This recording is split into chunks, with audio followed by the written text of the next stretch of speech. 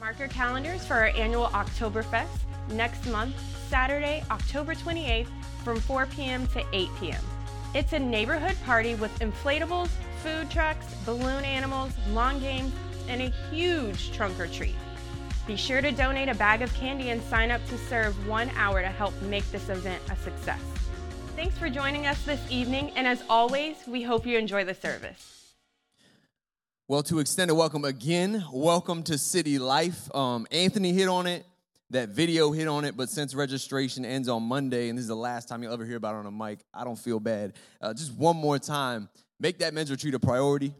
I mean, I don't think any of us would hesitate to say that this church has a purpose, that this church is called to make an impact in this region, that the church is called to make an impact in the Mid-Atlantic, but at the same time, we're called to make an impact here in Suffolk and Chesapeake and where God's put us. And that happens. The church is a strong church when we've got strong homes within it, strong families within it. So that's why we do ladies' brunches like just happened. That's why we do the men's retreat like is about to happen, because we want to sow into fathers and mothers and husbands and wives and those homes that make up the church. Because we know if somebody goes to one of these retreats and gets rocked, or there's a transformation or a revelation, that there's just a domino effect where the family becomes stronger, the home becomes stronger, the church becomes stronger, and then we can have that impact. So the enemy knows that. He would love for you to find an excuse to not go. So maybe Friday is tough. Try to find a way. You know, there's signups out there for all kinds of different things, but bottom line, bare minimum, Thursday night is free 99. It's free, right? It's at the Thursday night at the Newport News campus at NRBC. Invite some folks, very least make it out to that. It's going to be the men of the church, come on, coming together to lift holy hands like it says in Scripture, to worship, to hear testimonies, stories, and to hear from Pastor Fred as well. So speaking of Newport News, though, thank you, Chris House. How many of you guys enjoy worship led by Chris? It was amazing. And then I wasn't here last week, and I was actually in Newport News, and many of you heard from Pastor Fred as he preached here. I heard it was amazing. If you missed that and you feel you missed out, or if you loved it and you're like, man, I wish I could hear from Fred more often, either group, you can go to citylifeva.com. Man, his podcasts are up there every week. There's no reason to not check those out, especially if you've got to commute like I do. Just throw that up, citylifeva.com, and all the podcasts are there. You know, we have 2 campuses, 1 church, 2 locations, and there's not a whole lot of rivalry there, not so much. Although I would say after last weekend when the men of this campus went down to Upper Gauley in West Virginia, if there was like a Class 5 Rapids race, we'd smoke them. We just need the guide, Zach, or we'll die. But our God was awesome. But when I use the word rivalry, say the word rivalry, what comes to mind? Cowboys, Redskins. Rivalries. What's that? Marvel and DC. Competition. Rebel Alliance and the Empire. Very nice. Any other rivalries? Sibling rivalry? Yeah. Alabama, Auburn. Roll Tide, right? Yeah. Flow Tide, whatever. Yeah. Sonic and Shadow. Yeah, okay. Sega and Nintendo, right? Rivalry. Talking kids and video games, right?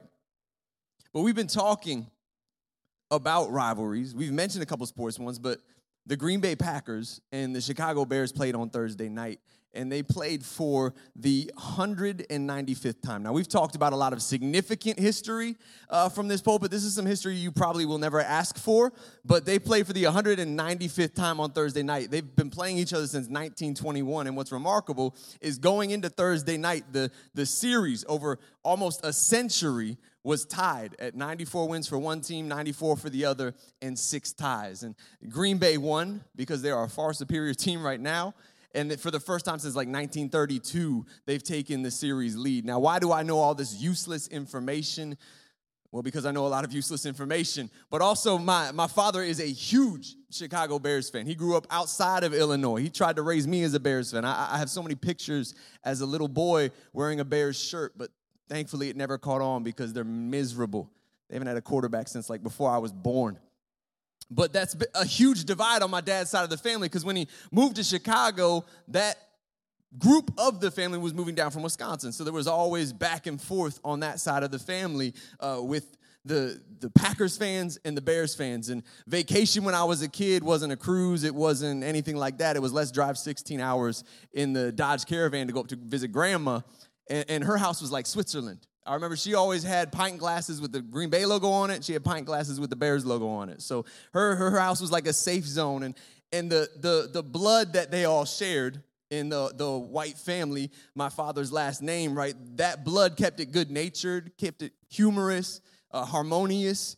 But you take blood out of the equation for some of the rivalries, and it can get ugly. You can draw blood like this fight outside of a Packers-Bears game. Like, that's what it can look like. And we joke about sports rivalries, and we have in this series where we're talking about long division, but we live in a society with so many lines in the sand of us and them, the in-groups and the out-groups, as we've talked about, the psychology, the quote-unquote good guys and the bad guys. All these lines in the sands, right? Blue and red, liberal, conservative, black lives, blue lives. All of these lines in the sand. We've been in this series talking about long division because it's a division problem we've had for a long time. And in the first sermon, we went back and looked at truly how long we have had this issue and why. We looked at how there's this inclination as humans to separate societies into dichotomies of us and them, and how sociologically and psychologically that can both be a benefit and it can truly hurt our society.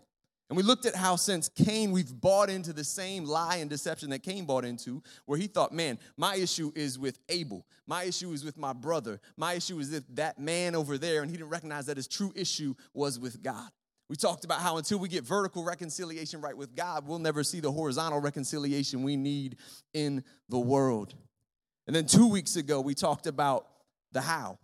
We talked about the why. 2 weeks ago, we talked about the how. How do we end this cycle of division? How do we end this cycle of violence that gets sparked by division? And we looked at Matthew 5, verses 38 through 48, where Jesus, in the Sermon on the Mount, he gives us this blueprint to get rid of just our impulse for retaliation and replace it with the ministry of reconciliation. And tonight, I kind of want to continue this conversation of the how. Okay, so how do we engage our culture and actually turn the table in our culture when there's so much division? And I want to start by looking at two ways we try that maybe don't work so well, and then look at what Jesus did and how he actually incorporated both. And in one corner, you've got the table flipper, the person that loves to flip tables, the culture warrior, all about championing truth. And to champion truth, you have to win some fights and flip some tables, right? And this person engages the culture to condemn it. They fight, but often, and this is where it goes wrong, with a focus on flesh and blood, right? Our enemy does not wear flesh and blood, but the culture warrior, because of that, the table flipper quickly becomes offensive. It becomes unpersuasive, confusing. We may flip tables, but we never see any tables truly turn. You know, we rep a God whose kindness leads us to repentance. So powerful that the Bible chooses the word kindness leads people to repentance. If we keep throwing truth out there without any kindness, right, are they going to be led to repentance? But in the other corner, you've got the response to the table flipper, and that's the person that hosts an open table, right? We take grace in one hand, and this genuinely works. But if we take grace in one hand and leave truth behind us, and we pull out a chair to welcome every new idea, welcome every so-called truth, even untruths to the table, then we won't see change either. It seems loving until you realize that at the end of your encounter, at the end of your time at the table, that person is the same distance from God as when they just started, because you haven't called them to reconcile with any truth, such as we all need Jesus. We're all broken, we need redemption, and we need grace.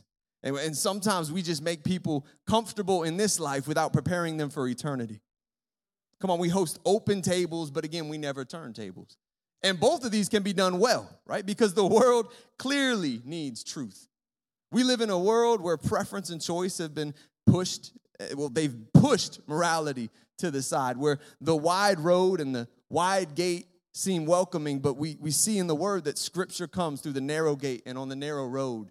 In a culture that it welcomes tolerance and this idea of accepting everything, sometimes you might be called narrow-minded, but sometimes that's just a reflection that, hey, I'm actually living according to the truth I've been given, because truth is narrow. You know, Ravi Zacharias has a great quote where he says, truth cannot be sacrificed at the altar of pretended tolerance. Real tolerance is deference to all ideas, not indifference to the truth. And we see Jesus in his conversation with Pilate at the end of the Gospels. He based his mission and identity on the authority of truth. He says in John 18:37, he says, you're right in saying that I am king. He's talking to Pontius Pilate. He says, in fact, for this reason I was born, and for this I came into the world, to testify to the truth. Everyone on the side of truth listens to me. So we hear that and think, yeah, I want to be on the side of truth. But the world also clearly needs grace, because a world that has a loose grip on morality, it's like driving a car with a loose grip on the wheel. Somebody is going to get hurt.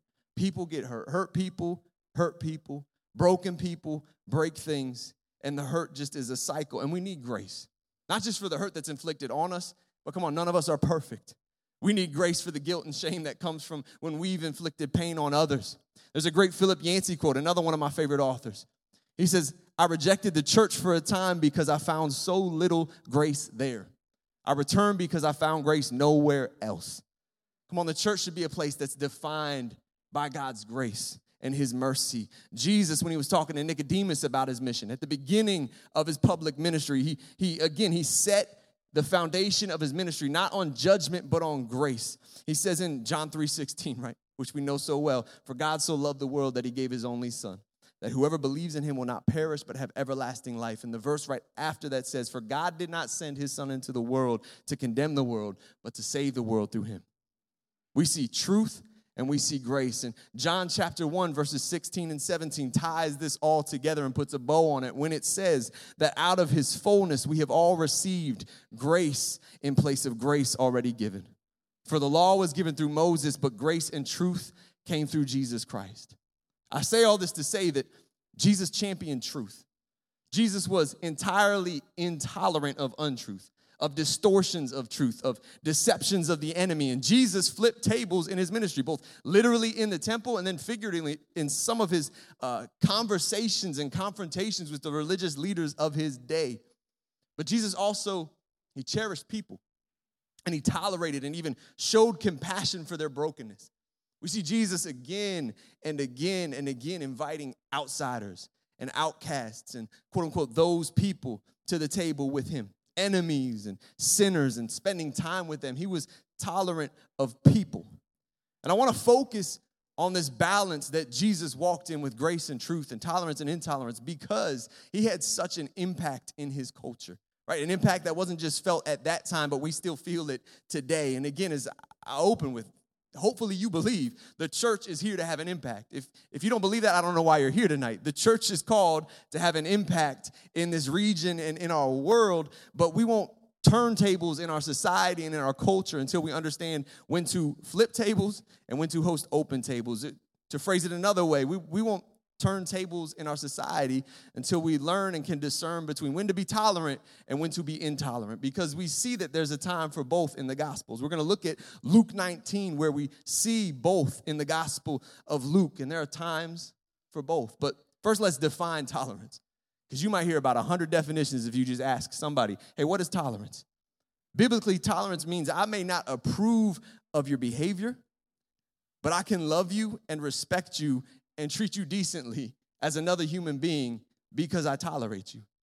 But tolerance has morphed into this idea where we must approve of everything or fear being labeled intolerant. You might ask somebody, and that might be what they give you, where if you don't approve of someone's behavior, you either fear or hate them. The word phobia gets thrown around so quickly in our society. But the very word tolerance means I may not approve, but I can still love, I can still respect, I can still see the image of God in you and value you in that way. And we see it's a balance that Jesus walked. He walked so well. He had grace and tolerance for people, but he showed intolerance for the lies of the enemy. He showed intolerance to sin to the point he went to the cross. But we live in a culture, again, that has deified this idea of tolerance, and it's demonized intolerance. And we'll show how that's fed into division in a bit, but let's first look at how it ties into this verse right here, right? Grace demands tolerance, patience, long-suffering, putting yourself in somebody else's shoes, understanding, empathy. Grace demands these things. However, truth demands intolerance. Truth doesn't change. Truth doesn't care about your feelings. Truth is truth. And you could just as easily, you could plug in charity and clarity. Grace requires charity. Truth requires clarity.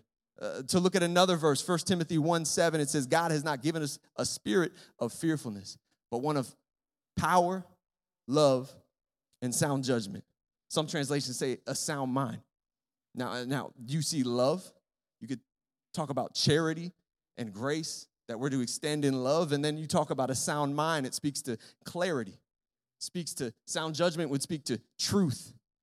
And we'll walk in power and have an impact to the extent that we walk with both grace and truth, charity and clarity. Not only did Jesus walk this out well, but when he sent out his disciples early in the Gospels, he says in Matthew 10:16, he instructs them, hey, be wise as serpents and harmless as doves. What does that speak to? Well, certainly a balancing act. A serpent's sharpness, a dove's gentleness. Again, clarity, walking hand in hand with charity, and intolerance for untruth in one hand, but a tolerance for people in the other, where you're fierce with the error, but you can be gentle with the person who is erring. And he tells us, or he would tell us, to go in the same way. And again, I want to look at Luke chapter 19. We're going to start in verse 45. We're going to look at how Jesus exemplified both of these for us. And I want to start with the flipping of tables, a story we're probably familiar with. It's in Luke chapter 19, verses 45 through 46. I'm just going to read these verses, and it says, Jesus entered the temple and began to drive out the people selling animals for sacrifices. And he said to them, the scriptures declare, my temple will be a house of prayer, but you have turned it into a den of thieves. So we'll examine this, but this month there was a hearing for a judicial candidate.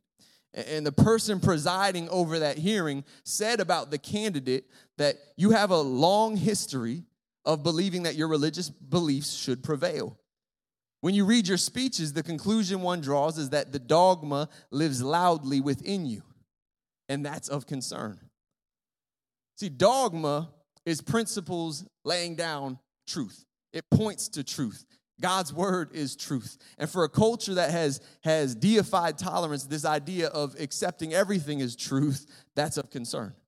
And I don't know the details. I didn't get into what the qualifications of the person being nominated were or any of that, but I simply heard that soundbite and said, man, at the end of my life, I hope people would look at my life and say, man, the dogma lived loudly in their life. Where if Darth Vader was making an assessment, he would say, the dogma lives loudly in him, right?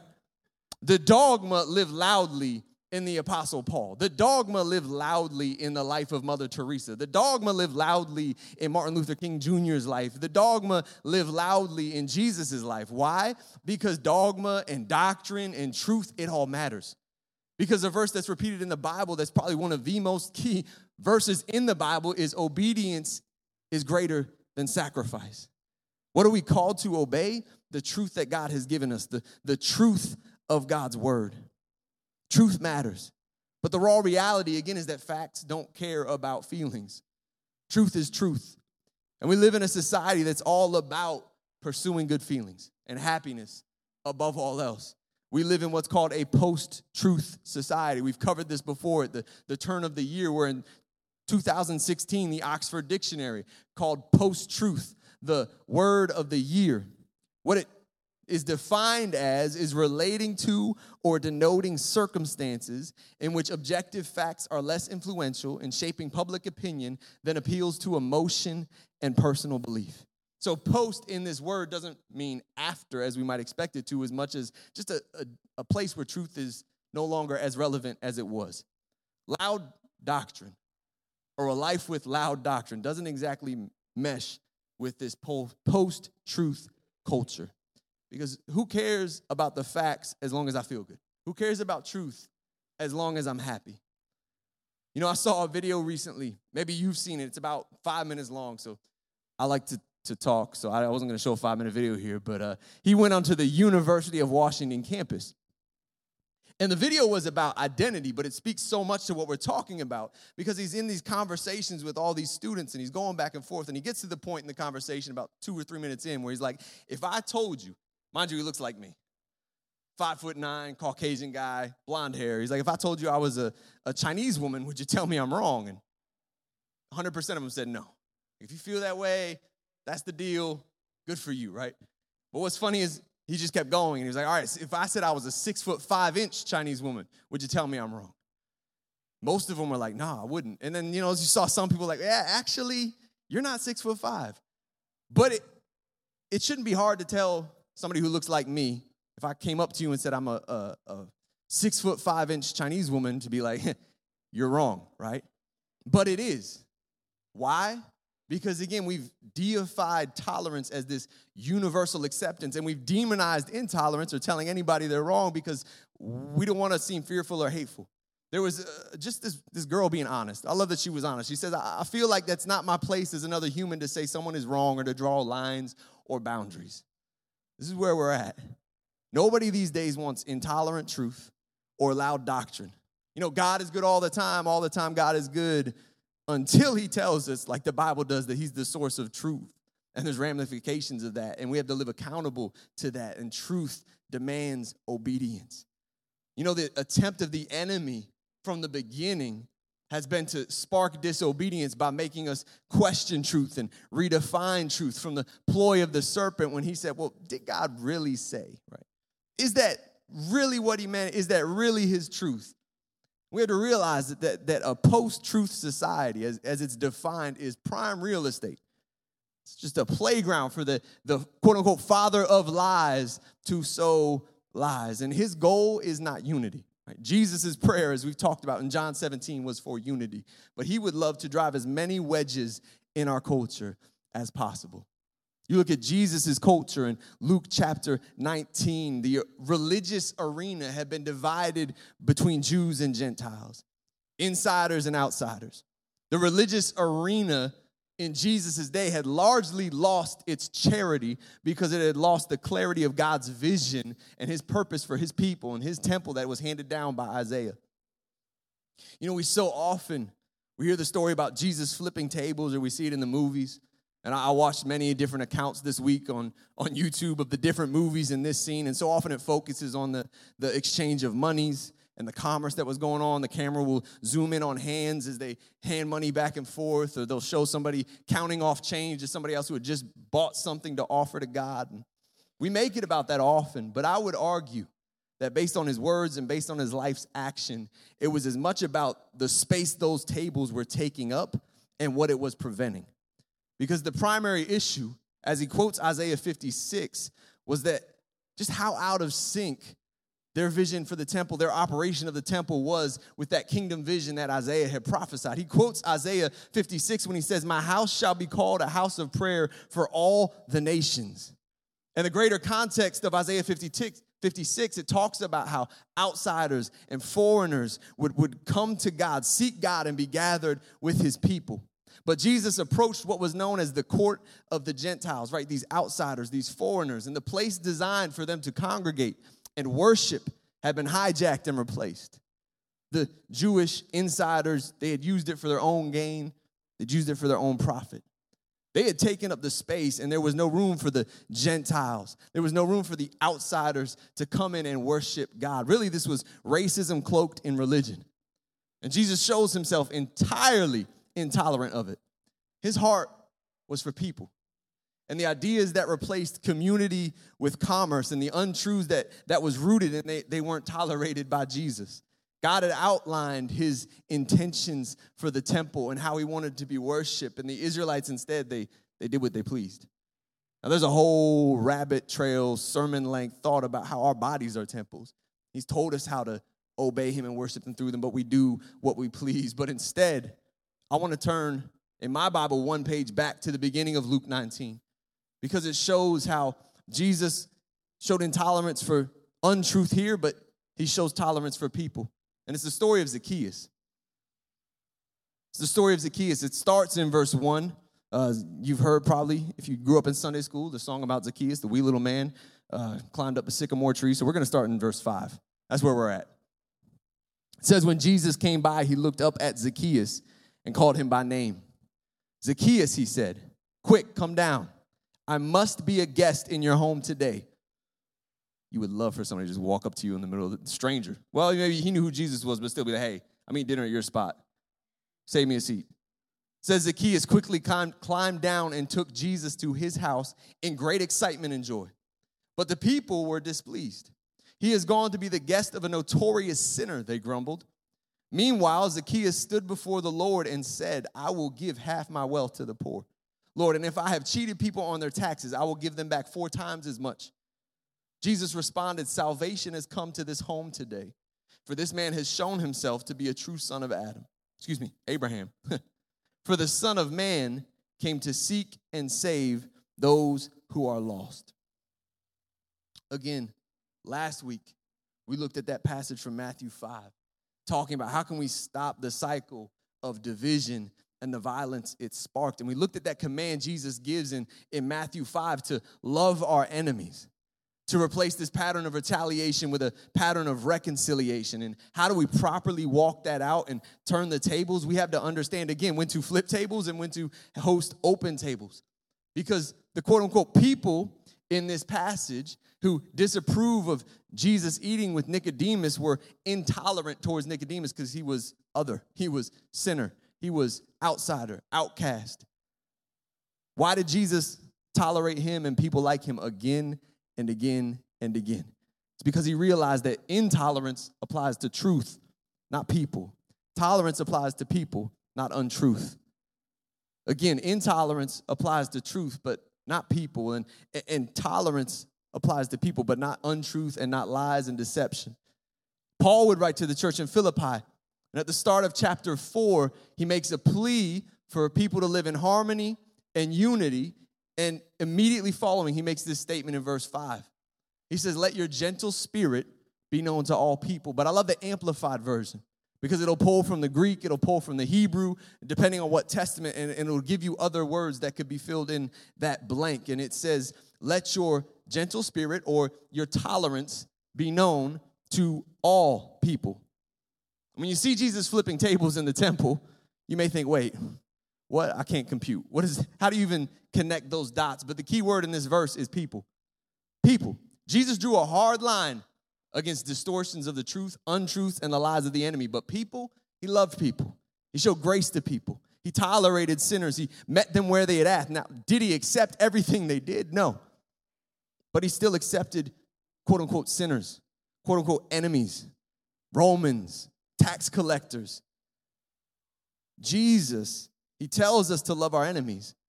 But when you can't discern between your enemies and their ideas, what to tolerate and what to be intolerant of, you can end up hating people and embracing truths you shouldn't. That's what had happened to the Pharisees. They become intolerant of those people and embraced different perversions of Old Testament truth. Again, Paul says here, let your tolerance be known to all people. And you look at Luke, this is the last personal encounter that Jesus has before he goes to Jerusalem to fulfill his mission. Come on, we believe that Luke was inspired when he wrote down this gospel and put it in the order he did. And I love that this is the last personal exchange Jesus has before he goes to Jerusalem. And I love verse 10. Some theologians say it's the most key verse in all of the Gospels, Luke 19, verse 10, where Jesus says, the Son of Man came to seek and save the lost. Jesus came on a rescue mission. How? How did he seek and save? Because we're called to the same mission, so we should imitate it, right? Well, one method was to share an open table, eating and drinking. You know, there are 3 different verses in the Gospels about how Jesus came. The first we just read, Luke 19:10, he came to seek and save the lost. Mark 10:45 says he came not to be served, but to serve and give his life as a ransom for many. And then finally, in Luke 7:34, says he came eating and drinking. Different than the other two, right? But in its entirety, it says the Son of Man came eating and drinking, and you say, here is a glutton and a drunkard, a friend of tax collectors and sinners. This is how Jesus would often seek and save, inviting somebody to an open table. I've shared this quote before in a different sermon, but there's a New Testament scholar, Scott Bartschy, who said it would be difficult to overestimate the importance of table fellowship for the cultures of the Mediterranean basin in the first century of our era. Mealtimes were far more than occasions for individuals to consume nourishment. Being welcomed at a table for the purpose of eating food with another person had become a ceremonially rich symbol of friendship, intimacy, and unity. Thus, betrayal or unfaithfulness toward anyone with whom one shared a table was viewed as particularly reprehensible. On the other hand, when persons were estranged, a meal invitation opened the way to reconciliation. We realize that when Jesus shared the table with all these people, and anytime Jesus shared a table with anyone, he wasn't just doing lunch or dinner, he was doing theology, doing the theology of reconciliation. He was doing the theology of grace. And we look at the condition of Christ's culture, but we should also look at the condition of our culture. We're just a couple decades, a few handful of decades removed from when whites and blacks couldn't share the same bathroom, water fountain, or dinner table, bar at restaurants. Sit-ins were a common form of protest during the civil rights movement, saying, I'm demanding an open table.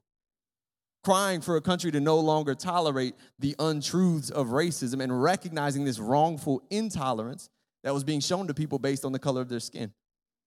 Martin Luther King, this voice of the civil rights movement that we often point to, said that the most segregated time in America is Sunday service or maybe Saturday night service if you go to City Life, right?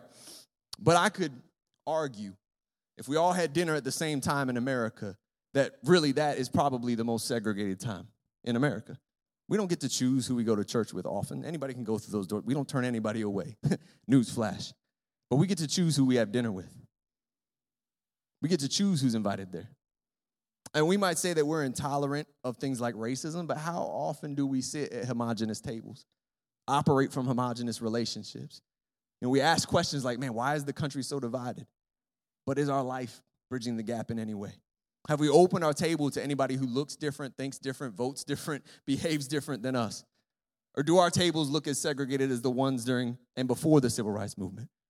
This quote from that book says, a meal invitation opened the way to reconciliation. How can you make a statement that powerful based on just a shared meal? Well, proximity creates awareness. And as you become aware, you begin to understand. And understanding creates empathy, and it's empathy that holds the door open for unity and reconciliation. It's not just about literal tables.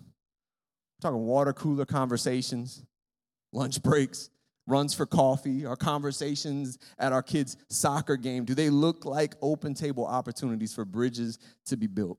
And it's also not just about racial reconciliation. We are called in 2 Corinthians to be ambassadors of reconciliation. And again, as we shared, until we get reconciliation with God right, we're never going to see the reconciliation we need around us because there's heart transformation that has to take place. How often, though, do our interactions intersect at tables with, again, unbelievers, people who don't go to our church?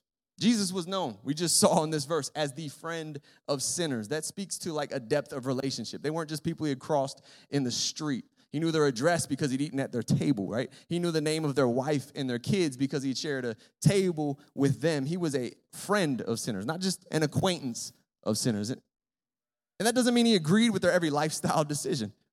Right? But that lack of approval of their lifestyle didn't keep him from respecting them, loving them, and interacting with them.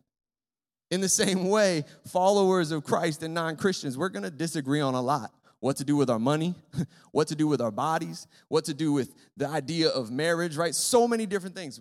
We won't agree because we don't agree. But rather than fighting to agree, coming with truth but no grace and kindness, or pretending to agree, coming with grace but no truth, can we just accept the fact that maybe we have different worldviews and just connect, begin evangelizing?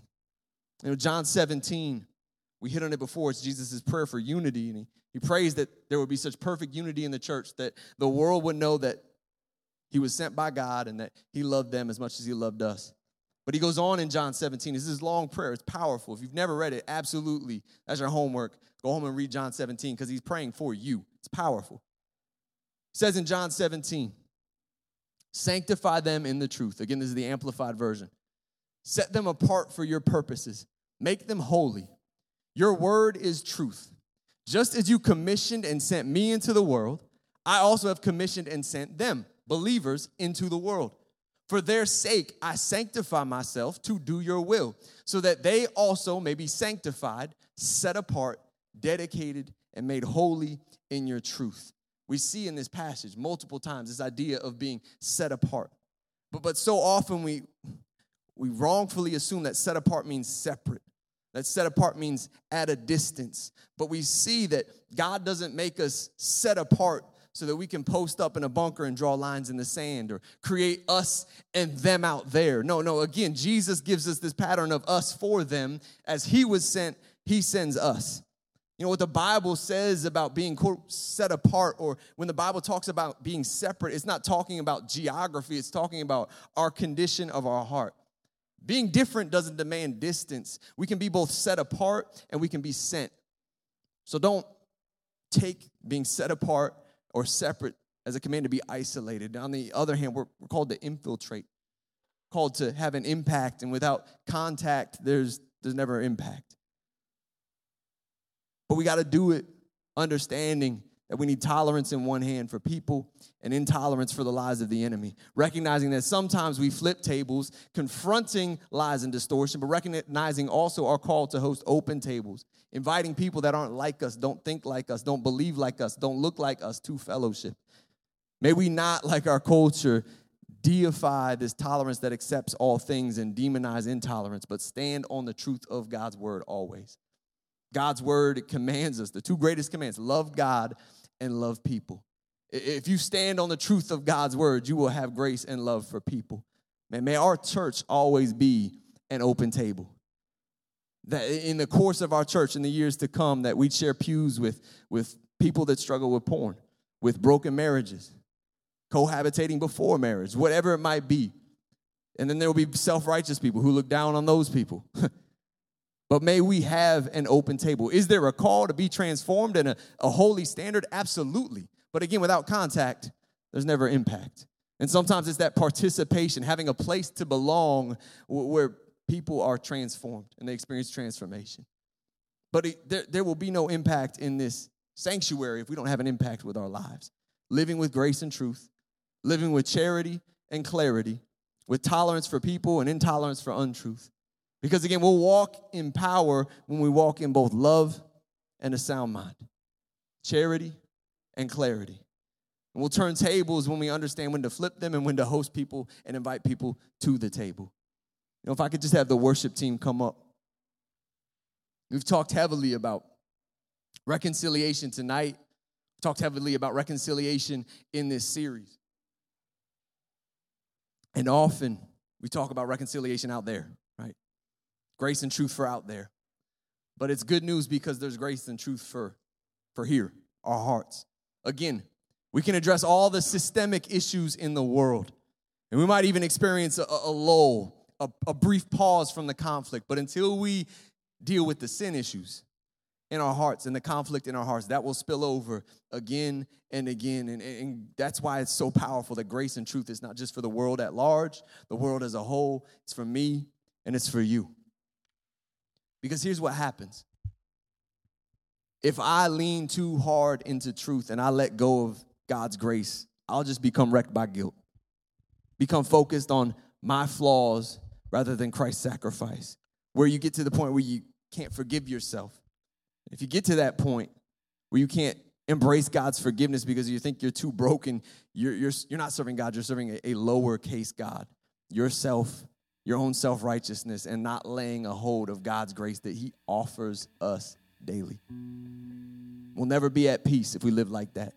If we embrace truth without grace, because we can never measure up to God's holiness. I don't care if you've been following Christ for a year, 20 years.